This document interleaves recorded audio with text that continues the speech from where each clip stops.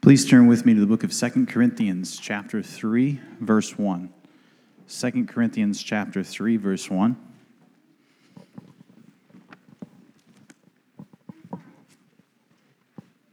In a moment, we'll be reading verses 1 through 6.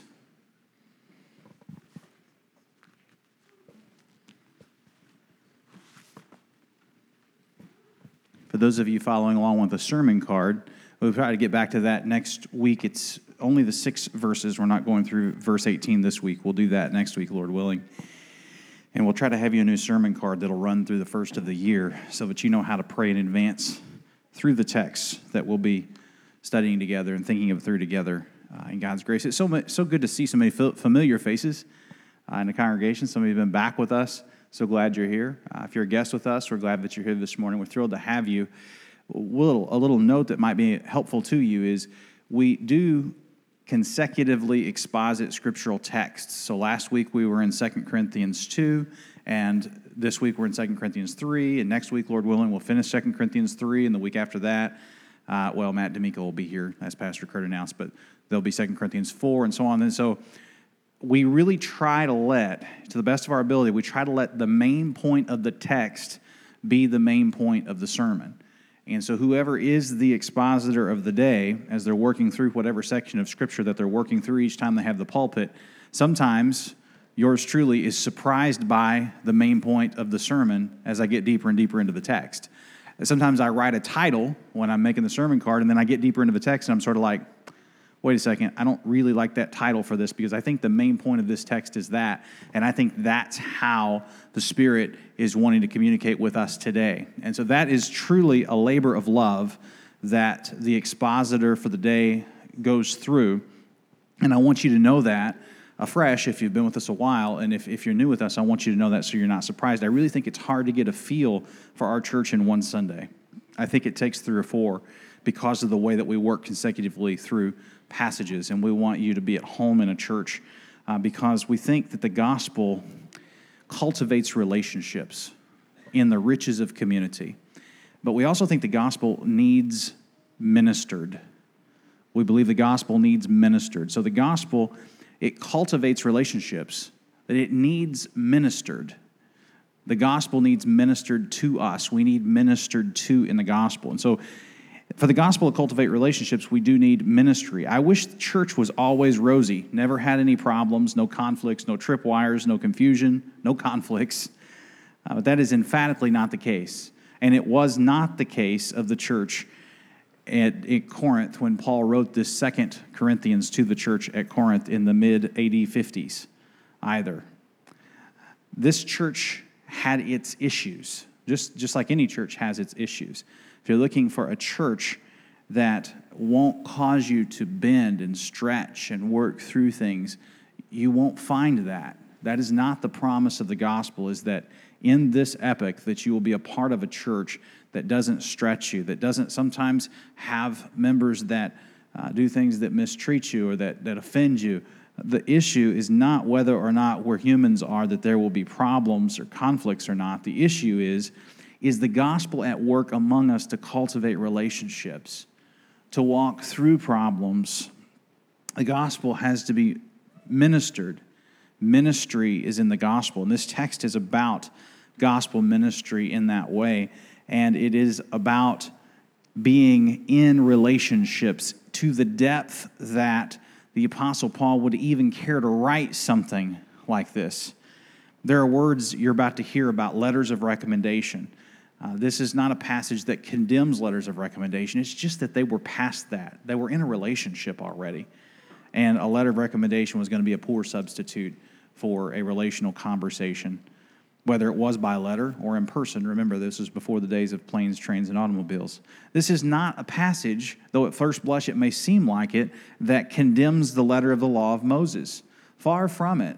The letter of the law of Moses is Scripture. It's in your Older Testament, and it's not condemned. The usage of it is being condemned, and we'll get into that in a moment. The living God gave us that Older Testament just the same as He gave us the Newer Testament. It fits together.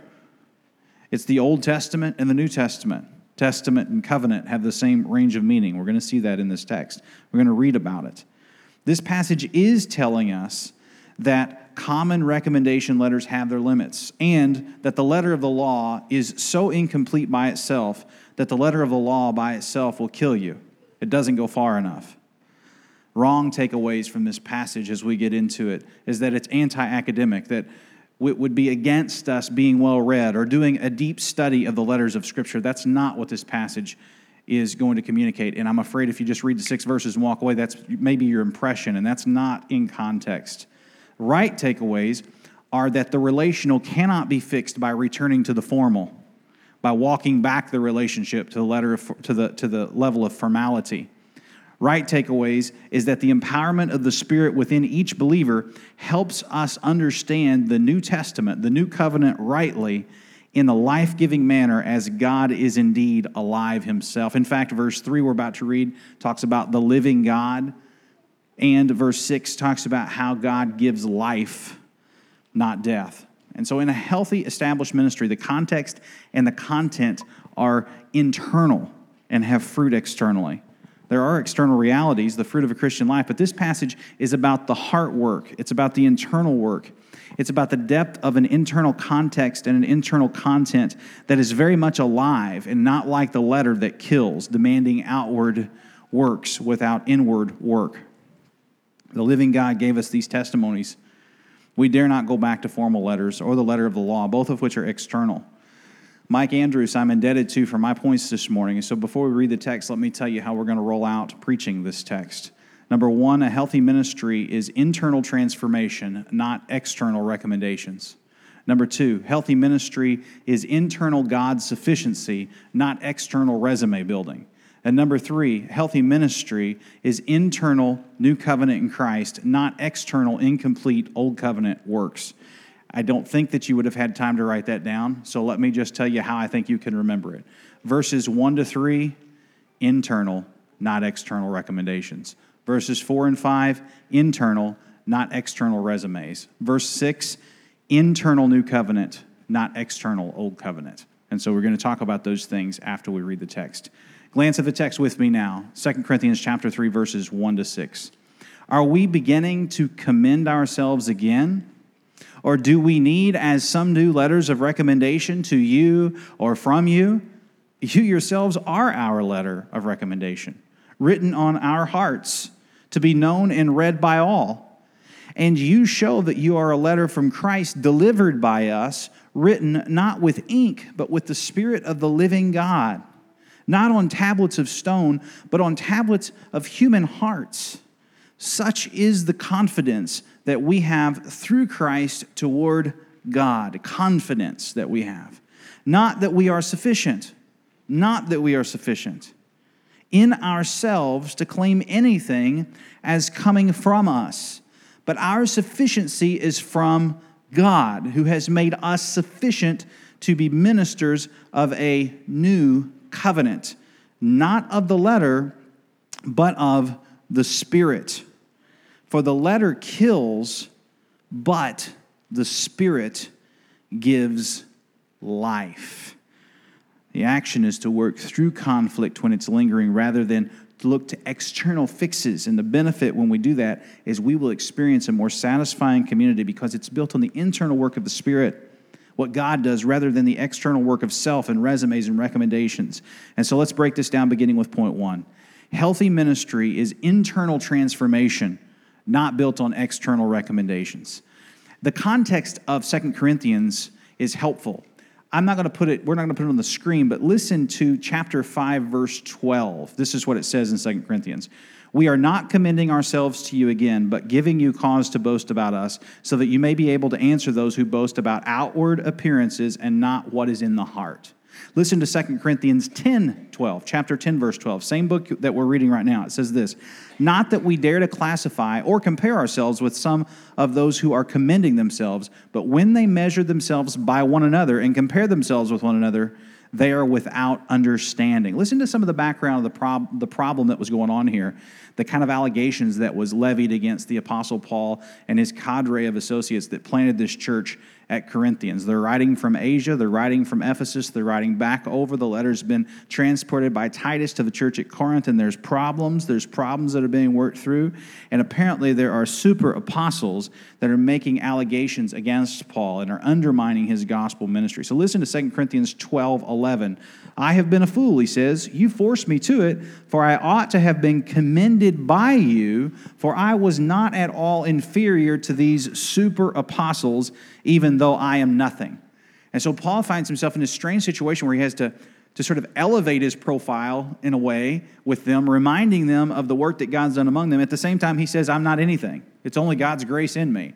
I'm not sufficient by myself. And so there's this charge that's being levied by these super apostles, and he's feeling the need to say, I'm not inferior to those people that have brought letters of recommendations and traveled across Asia Minor and sailed the Mediterranean Sea and come up into the Aegean. I'm not inferior to them.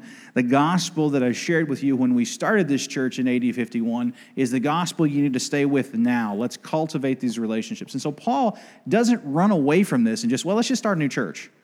He works through this, and it's painful. And he's really arguing to them that his letter of recommendation is them. Not that he made the letter, Christ made the letter, but he delivered the letter. Delivered being the verbal form of deacon or servant or minister, as it's translated 4 times in verses 7, 8, and 9. He delivered or deaconed or ministered this letter, but Christ wrote the letter in their hearts. What he's saying to them differently is this: you're my letter. If you want to know the kind of ministry that I'm about in the gospel, get yourself a mirror out and look, because you're my letter. And I'm not writing you another letter of recommendations. I don't care what the so-called super apostles said. You're my letter. And that's what he says to them. And it's kind of inspiring. Really? I mean, in preparation for this sermon and thinking about this point, healthy ministry is about internal transformation and not about external recommendations, I thought about you and Christ's work in you, but the fact that I've been able to work with others to deliver this letter of recommendation about this gospel ministry by just working in the harvest field and shepherding you over the course of almost 2 decades. And I mean, we don't have time for this, but I see people that have stopped cohabitating in order to live for Jesus. I see people that have left a life of drunken stupor in order to live in sobriety for Jesus. I mean, I see people that never read their Bible that now have big chunks of it committed to their internals. I see people who didn't come to church and now they hardly miss a Sunday. I see people who gave very little that now sacrificially give of their income. I could go on. I mean, I could go on and on. If you're new with us, it doesn't happen. That kind of cultivation doesn't happen in a Sunday. I mean, your conversion can happen in a Sunday, but that kind of gospel cultivation doesn't happen in a Sunday. But I want to tell you something. Before long, it happens. And you are a letter of recommendation for gospel ministry. You are. Signed, sealed, delivered. I'm yours. We are one another's. It is an inspiring thing to be a part of. But the enemy has tripwires. It's not easy to stay in covenant community. It's not easy to stay entrenched in relationships and to work through strife.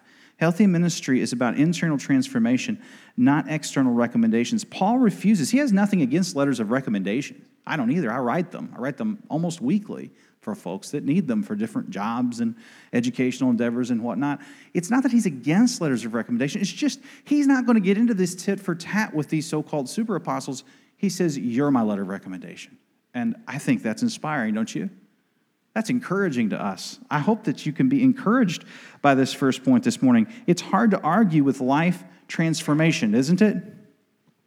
He says here in verse 2 that this letter is known and read by all. It's an intensification of the word to know. It's to know and to be known by all. It's known and read by all. It's kind of an idiom. It's saying that you all know it. I don't need to have it read aloud. Your life is the letter. I love what Mike Andrews says about this known and read by all. He says that most reference letters are private and read only by a select few who happen to be in on the process of deciding whether someone is going to be invited to speak or not, or in the case of a search committee, decide whether they will be hired or not. The reference letter Paul talks about is public. Anyone who opens his eyes can see it and read it. They can see that so-and-so's life has been transformed and he's no longer the person that they knew him to be previously. Don't forget, Andrews writes, that some of the people in the Corinthian churches had a rap sheet a mile long. Here's what Paul said about them in 1 Corinthians 6, 9 through 11. Do not be deceived. Neither the sexually immoral, nor idolaters, nor adulterers, nor male prostitutes, nor homosexual offenders, nor thieves, nor the greedy, nor drunkards, nor slanderers, nor swindlers will inherit the kingdom of God. And that is what some of you were. It was a church filled with people that could have been said about them before the gospel was incepted into their lives. They were filled with the Spirit, and the gospel was cultivated in their lives. They could look around and say, and such were some of you. He could write that because it was true. He says, but you were washed, 1 Corinthians 6:11. But you were sanctified, but you were justified in the name of the Lord Jesus Christ and by the Spirit of our God. And that's the same Spirit, the same God that he's calling them back to here in 2 Corinthians 3, and that we must be called back to again and again. Now, some of the pillars in the Corinthian church were former addicts. They'd struggled with drugs and alcohol for years. Some were converted out of alternate sexual lifestyles and gender confusion. Their lives had been changed in profound ways, and if anyone was required proof that Paul was an able and effective minister of the gospel, they just need to look around the congregation. And I encourage you to do the same and be encouraged by it. This is Christ's letter. It is our letter of recommendation that the gospel is real. Verse 3 speaks of God as alive, as living, probably a reference to Yahweh of the Old Testament, a living God, as set apart from inanimate idols. Inanimate idols are powerless, but the living God can move in history and in people's lives. The Holy Spirit had done mighty things in the Corinthian church. The living God had been among them because of Paul's ministry. I love what it is that we have going here. I love what it is that God is doing as he is alive and he is making us alive inside. This is something that is written on human hearts, on fleshly hearts, on our hearts. It's not something that's written with ink on tablets. Not that there's anything against written communication or letters of recommendation. It's just that this is greater than. It's something on the heart. It is the completion of God's covenant with humanity. Andrews, who I pulled from Heavy for the sermon, he did such a good job preaching this text when he did it in 2005, and I reviewed his sermon this week. He quoted Scott Hafemann, and he said it like this. He said, Scott Hafemann has written a powerful application of this passage to today's church. He said, Paul's understanding of the nature of Christian ministry strikes a piercing blow against all attempts, whether in Paul's day or our own, a piercing blow against attempts to fashion ministries and messages around techniques and technology. As children of the entertainment age, our culturally conditioned reflex is to make creating right environments for hearing the gospel our main priority, our aim, instead of relying first and foremost on the power of the Spirit to call people to repent. Our tendency is to concentrate on working the angles instead of relying on Christ to work, rather than viewing the pastor as a mediator of the Spirit in conjunction with the proclamation of the word. The minister becomes a professional whose job is to manage the corporate life of the congregation and oversee the creation of meaningful worship events. Scott Hafemann, 2 Corinthians NIV application commentary. I think there is something to that we should meditate on and consider. Paul recognizes that what he has claimed here in terms of transformed lives of his converts might seem to be prideful, so he quickly moves to correct that impression by showing subsequent humility in every way. Our second point is this: healthy ministry is internal, God-sufficient, not external resume building. It's not external. It's not about resume building. It's okay and even helpful. It's incredibly helpful to be educated in theology. It's incredibly helpful to know the Bible. It is. And just the same as you very likely wouldn't want a heart surgeon that hadn't gone to school, no matter how good he could put together a string of sentences with a bedside manner. You probably don't want a minister of the gospel that hasn't endeavored to study the Bible deeply, that hasn't drank from the well of church history, that hasn't sought to the best of his ability to understand the Word of God. You want that. But that resume is not the sum total of what you need. And the resume, if it is there at all, is not to be flaunted. It's background noise. It's underpinning. It's the foundation of the house that's being built of that minister's oratory. It's not something that's front and center. Sometimes we look to resumes too readily and we put too much stock into them, whether it's certain kinds of degrees in college or graduate school. Sometimes we put too much into that when, in fact, we should be looking at how God makes us sufficient and we're not self-sufficient. Look at verse 4 afresh. This word confidence could also be translated trust. It's the range of meaning. Such is the trust, such is the confidence that we have through Christ toward God. Such is the confidence that we have through Christ toward God. Not that we are sufficient. Not that we are sufficient. A very similar word is used in verse 5. Again in verse 5. It means sufficient or worthy or competent. In chapter 2, verse 16, there's a question, who is sufficient for this kind of ministry? Just above. Later in 2 Corinthians, chapter 12, verse 9 is a favorite verse for many people. My grace is sufficient, says Jesus. My grace is sufficient for thee. And so over and over, what's going on here is the Apostle Paul wants to say, it's not my sufficiency. Even though God was working through Paul as an apostle in a way that we're not apostles, in order to write Scripture and establish churches in Asia Minor so that global expansion would take place, even though we don't write Scriptures, we are ministers of the gospel, each of us in our own way to our own audiences, and God is our sufficiency. We are not to be self-sufficient. This is not about the creation of meaningful worship events. This is about mediating the Spirit or mediating the Word to you by the power of the Spirit, that you might be changed from the inside out, a Spirit that calls us to repentance and faith in Christ. I love the story of the first spiritual heart operation that Kent Hughes tells. He tells it well. He talks about Dr. Barnard, the first surgeon to ever do a heart transplant, and he did it on one of his patients, Philip Bleiberg. It was in South Africa.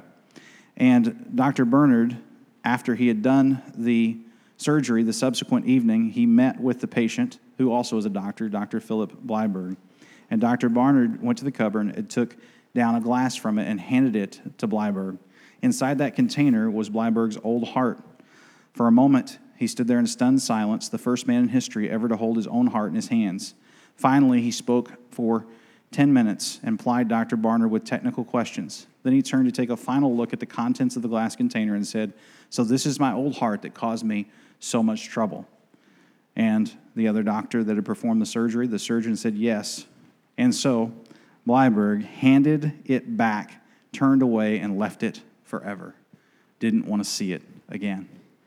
This is an illustration of what Christ does in us. We are the same people when we're looked at outwardly, but inwardly we're very much different in our heart. We remain the same people outwardly, but our hearts are radically new. And it is because of that new creation that God has wrought inside of us that we can be a letter of recommendation for gospel ministry. It's not because of what we've done or earned. It is not. That's externals. It's what God has done in us. And that's what you see that you need. And so if you're an unbeliever here this morning, I just want to speak directly to you for a moment. You don't have the requisite resources to be a letter of recommendation yet, because you can't work hard enough to get the Spirit. You can't condition situations right enough to earn God's favor. That is the kind of letter of the law that kills. You'll never be able to work perfectly enough to be in favor with God. God knew that, and that's why he took the initiative. It's because of our insufficiency, your insufficiency, that he took the initiative. And he took the initiative in this way. In the fullness of time when it had come, God's Son, Jesus Christ, came to earth in the flesh. and he lived a sinless life that you and I have not been able to live. And he died a death that you and I should have died for our sins and will die for our sins if we're not in Christ. And after he was killed, he rose again in hope for us that if we know him, we too will rise again one day after we have suffered and died. That's the gospel for you. If you receive that gospel and repent of your sins, you in fact will, as we understand the scriptures, be saved. And at your conversion, you will be indwelled with the Spirit. In fact, God has regenerated you for such a time as this, that your response to the gospel would be further evidence that you have the Spirit. If this resonates with you, you are in a great place today to move simply from unbeliever to believer. Just receive the gospel I just said. I say just as if it's not a lifelong endeavor of walking with Christ. I say just as if it's just easy to just give up the old life and take the new heart. I mean, heart surgery is never easy, is it? It requires a recovery and all sorts of things. But in a sense, it is quite simple. Either you yield your will to the Lord Jesus Christ and accept his work on your behalf, or you don't. Either it's his works and not yours, and you know the release of humility and of worship of an infinitely worthy Savior, or you don't. I would invite you, unbeliever, to become a believer today. Our second point is now fulfilled. It is healthy ministry is internal God sufficiency, not external resume building. Our first point is also behind us in the sense that we are not about letters of recommendations to fix problems in our relationships that have long since been established. Instead, you are the letter of recommendation for effective gospel ministry. And we walk through problems. We don't step around them. We don't do end runs around them. And now we come to our third and final point. Healthy ministry is internal, new covenant in Christ, not external, incomplete, old covenant works. If that sounds like a lot, I'm going to try to make it simpler for you. First, by reading simply verse 6, 2 Corinthians 3:6. If you want to look down at your scripture journals or your Bible, I'm reading from the English Standard Version, so it may read slightly different than you, but I think you're going to get the key phrase, a new covenant. Here's what it says. Who has made us sufficient to be ministers of a new covenant, not of the letter, but of the Spirit. For the letter kills, but the Spirit gives life. God gave us this ministry of reconciliation, a ministry of mercy, so we do not lose heart. If God gave it, he'll save it. Notice the terms of reconciliation. And I want to define them under the new covenant by reading 6 verses. You may want to simply catch the references. This new covenant that we're about. This New Testament would be another way to translate that or say that. Listen to Jeremiah 31:31. Behold, the days are coming, declares the Lord, when I will make a new covenant with the house of Israel and the house of Judah. So you may just want to write the references down. I've got 6 of them. Jeremiah 31:31. This is written by the prophet Jeremiah. It's in your Old Testament. The days are coming when I will make a new covenant with the house of Israel and with the house of Judah. He foreshadowed that. And the Gospel of Luke picks up on the reality of that in the person and work of Jesus. Luke 22:20. And likewise the cup, after they had eaten, saying, this cup that is poured out for you is the, notice, new covenant in my blood. So Luke 22:20 is the context of the Lord's Supper. It is a covenantal context. It is a context of a new covenant or a renewed covenant with God's people, where the word is being written on our hearts, and it's not just simply being rotely recited in our heads. 1 Corinthians 11:25. In the same way, also he took the cup after supper, the Lord's Supper, saying, "This covenant is the new covenant in my blood. Do this as often as you drink it in remembrance of me." New covenant. Listen to the book of Hebrews for a few verses, 8:13. In speaking of the new covenant, he makes the first one obsolete. And what is becoming obsolete and growing old is ready to vanish away. Notice this old covenant wasn't unpurposeful. It's just that it has been rendered obsolete. It's not that it isn't scriptural. It's just that it is incomplete without reading of the new covenant in Christ's blood. Look at Hebrews 9:15. Therefore he, Christ that is the mediator of not an old but of a new covenant, so that those who are called may receive the promised eternal inheritance, since a death has occurred that redeems them from the transgressions committed under the first covenant. So what's happening here? A promise is being fulfilled. What's happening here? A death has occurred because there is no propitiation for sins without death. There has to be a substitute sacrifice. Whose death is the substitute sacrifice? Jesus Christ. It's not ours, it's His.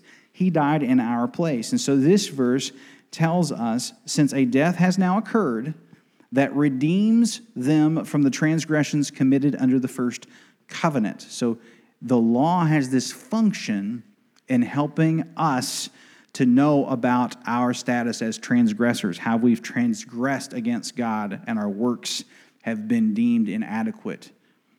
2 Corinthians 3:14 says it this way, but their minds were hardened, for to this day, when they read the Old Covenant, that same veil remains unlifted, because only through Christ is it taken away. And so there were Jewish people that had a religion under the Old Covenant that had not received the New Covenant, and there was a veil that needed to be lifted through the ministry of the gospel, through the power of Christ to take it away. It hadn't been taken away yet. So those 6 verses should help you understand the context of this New Covenant from Old Testament to New Testament. Understand this New Testament. It's not about the letter of the law for salvation, but the Spirit that gives life because of Christ's work for your salvation. So this context helps us to see that healthy gospel ministry, cultivating relationships, is about internal work, new covenant work in Christ that's then seen externally. It's not about us completing the covenant through our works. It is Christ's work from first to last. For a couple of more verses, a few helpful bonus verses on this score. Romans 4:15, the law brings wrath, but where there is no law, there is no transgression. In other words, the law we know, and the law brings wrath because we cannot live up to the standard of the law, the holy standard of the law. Galatians 3:24 through 26, and then verse 29 brings it this way. The law of Moses, was our guardian until Christ came, in order that we might be justified by faith. But now that faith has come, we are no longer under a guardian. For in Christ Jesus you are all sons of God through faith. If you are Christ's, then you are Abraham's offspring, heirs according to the promise. Fascinating, right? Do you know who Abraham is? Abraham is as far in the rearview mirror of the BC years as we are today in the AD years. Spanning some 4,000 years for us to talk about Abraham. And the Apostle Paul, right in the middle, right into the church at Galatia, feels that he can say with authority, if you're Christ, then you're Abraham's child.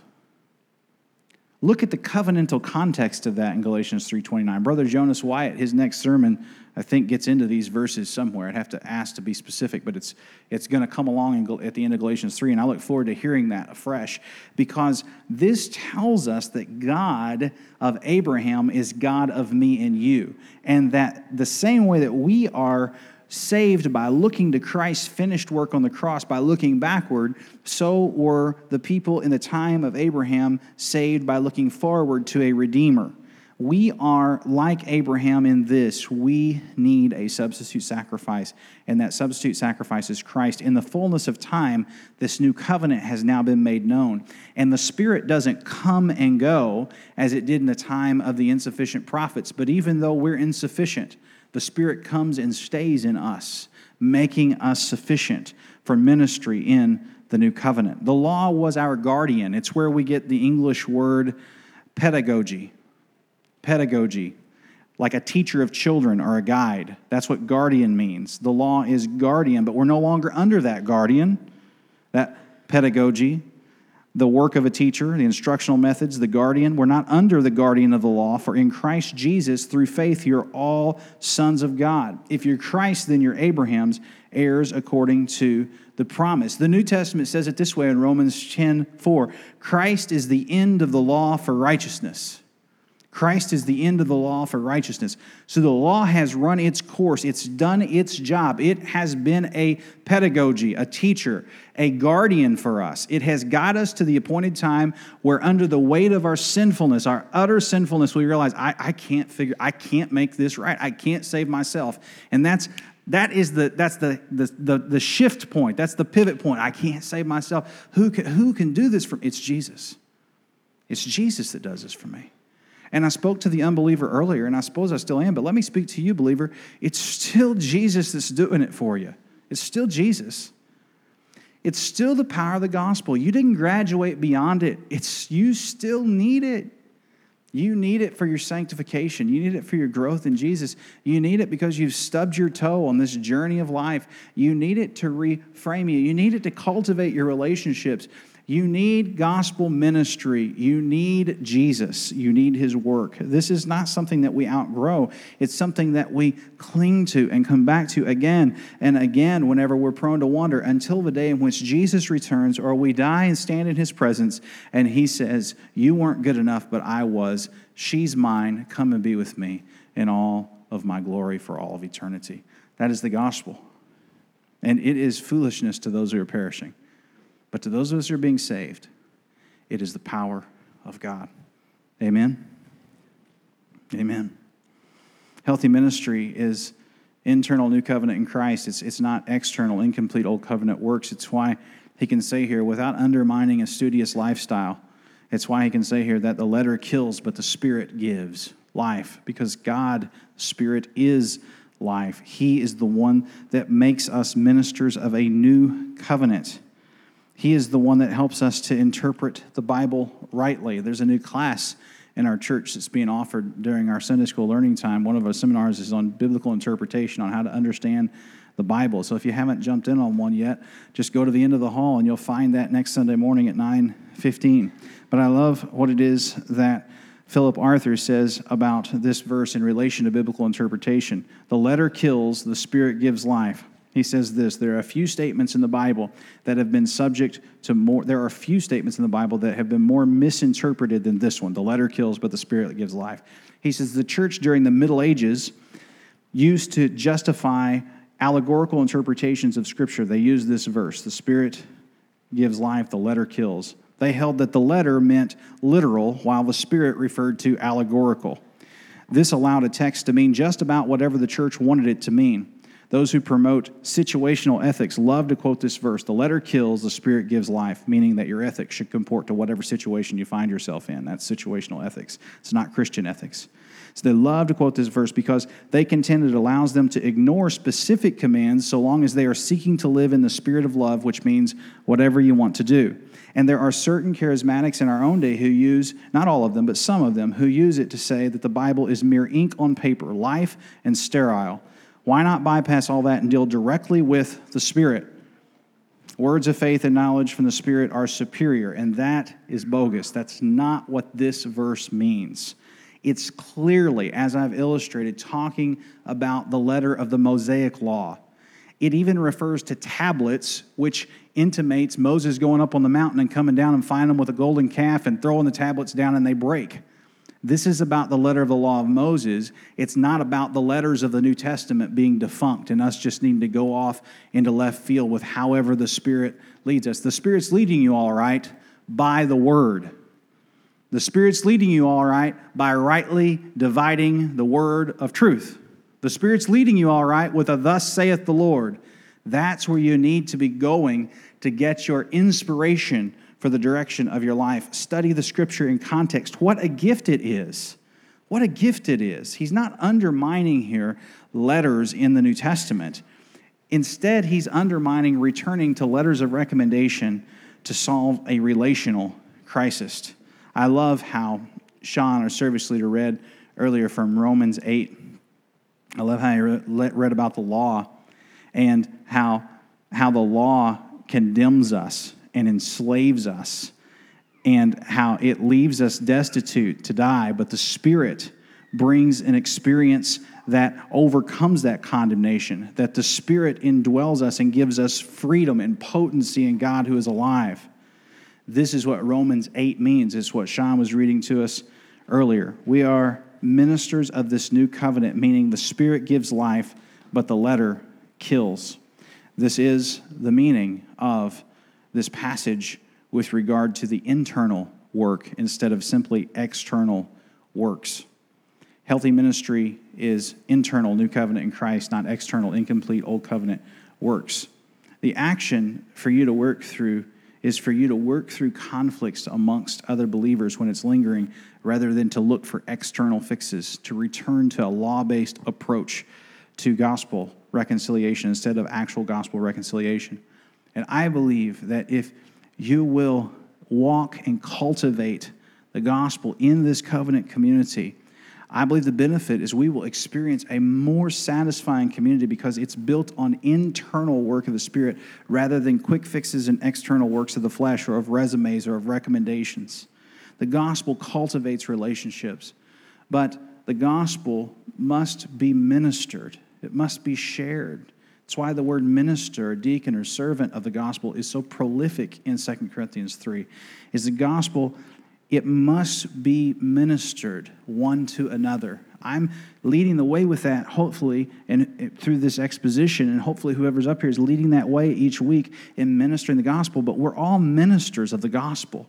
You're a minister of the gospel, and you need to minister that gospel one to another because that is what cultivates relationships, and that is what is used of God to build a compelling community for the watching world. It's compelling. The gospel is compelling. We claim Christ. We proclaim Christ. The Spirit has given us life. We don't need to rewrite the Scriptures or come up with our own version of things. We just need to rightly divide the word of truth. We need to be ministers of this ancient gospel, not to ensure the results in others, not to create the perfect event each Sunday, but to call us again to the gospel, to repent of our sin, and to believe what Christ has done, finished for us, that we might finish in Him. Would you bow your heads with me as we pray?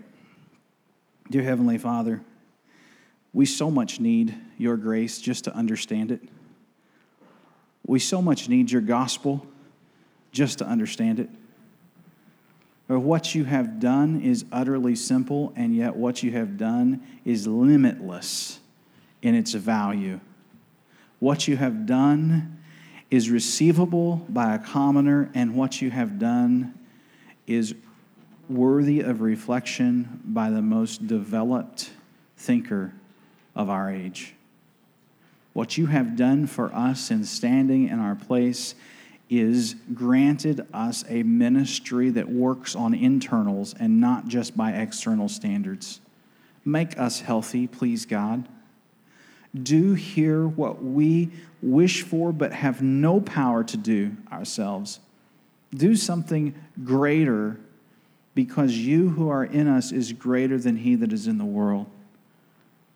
I'm praying to you, God, asking you to help us. Help us because all of our help comes from you. Guide us in living out in this new covenant. In Jesus' name, amen.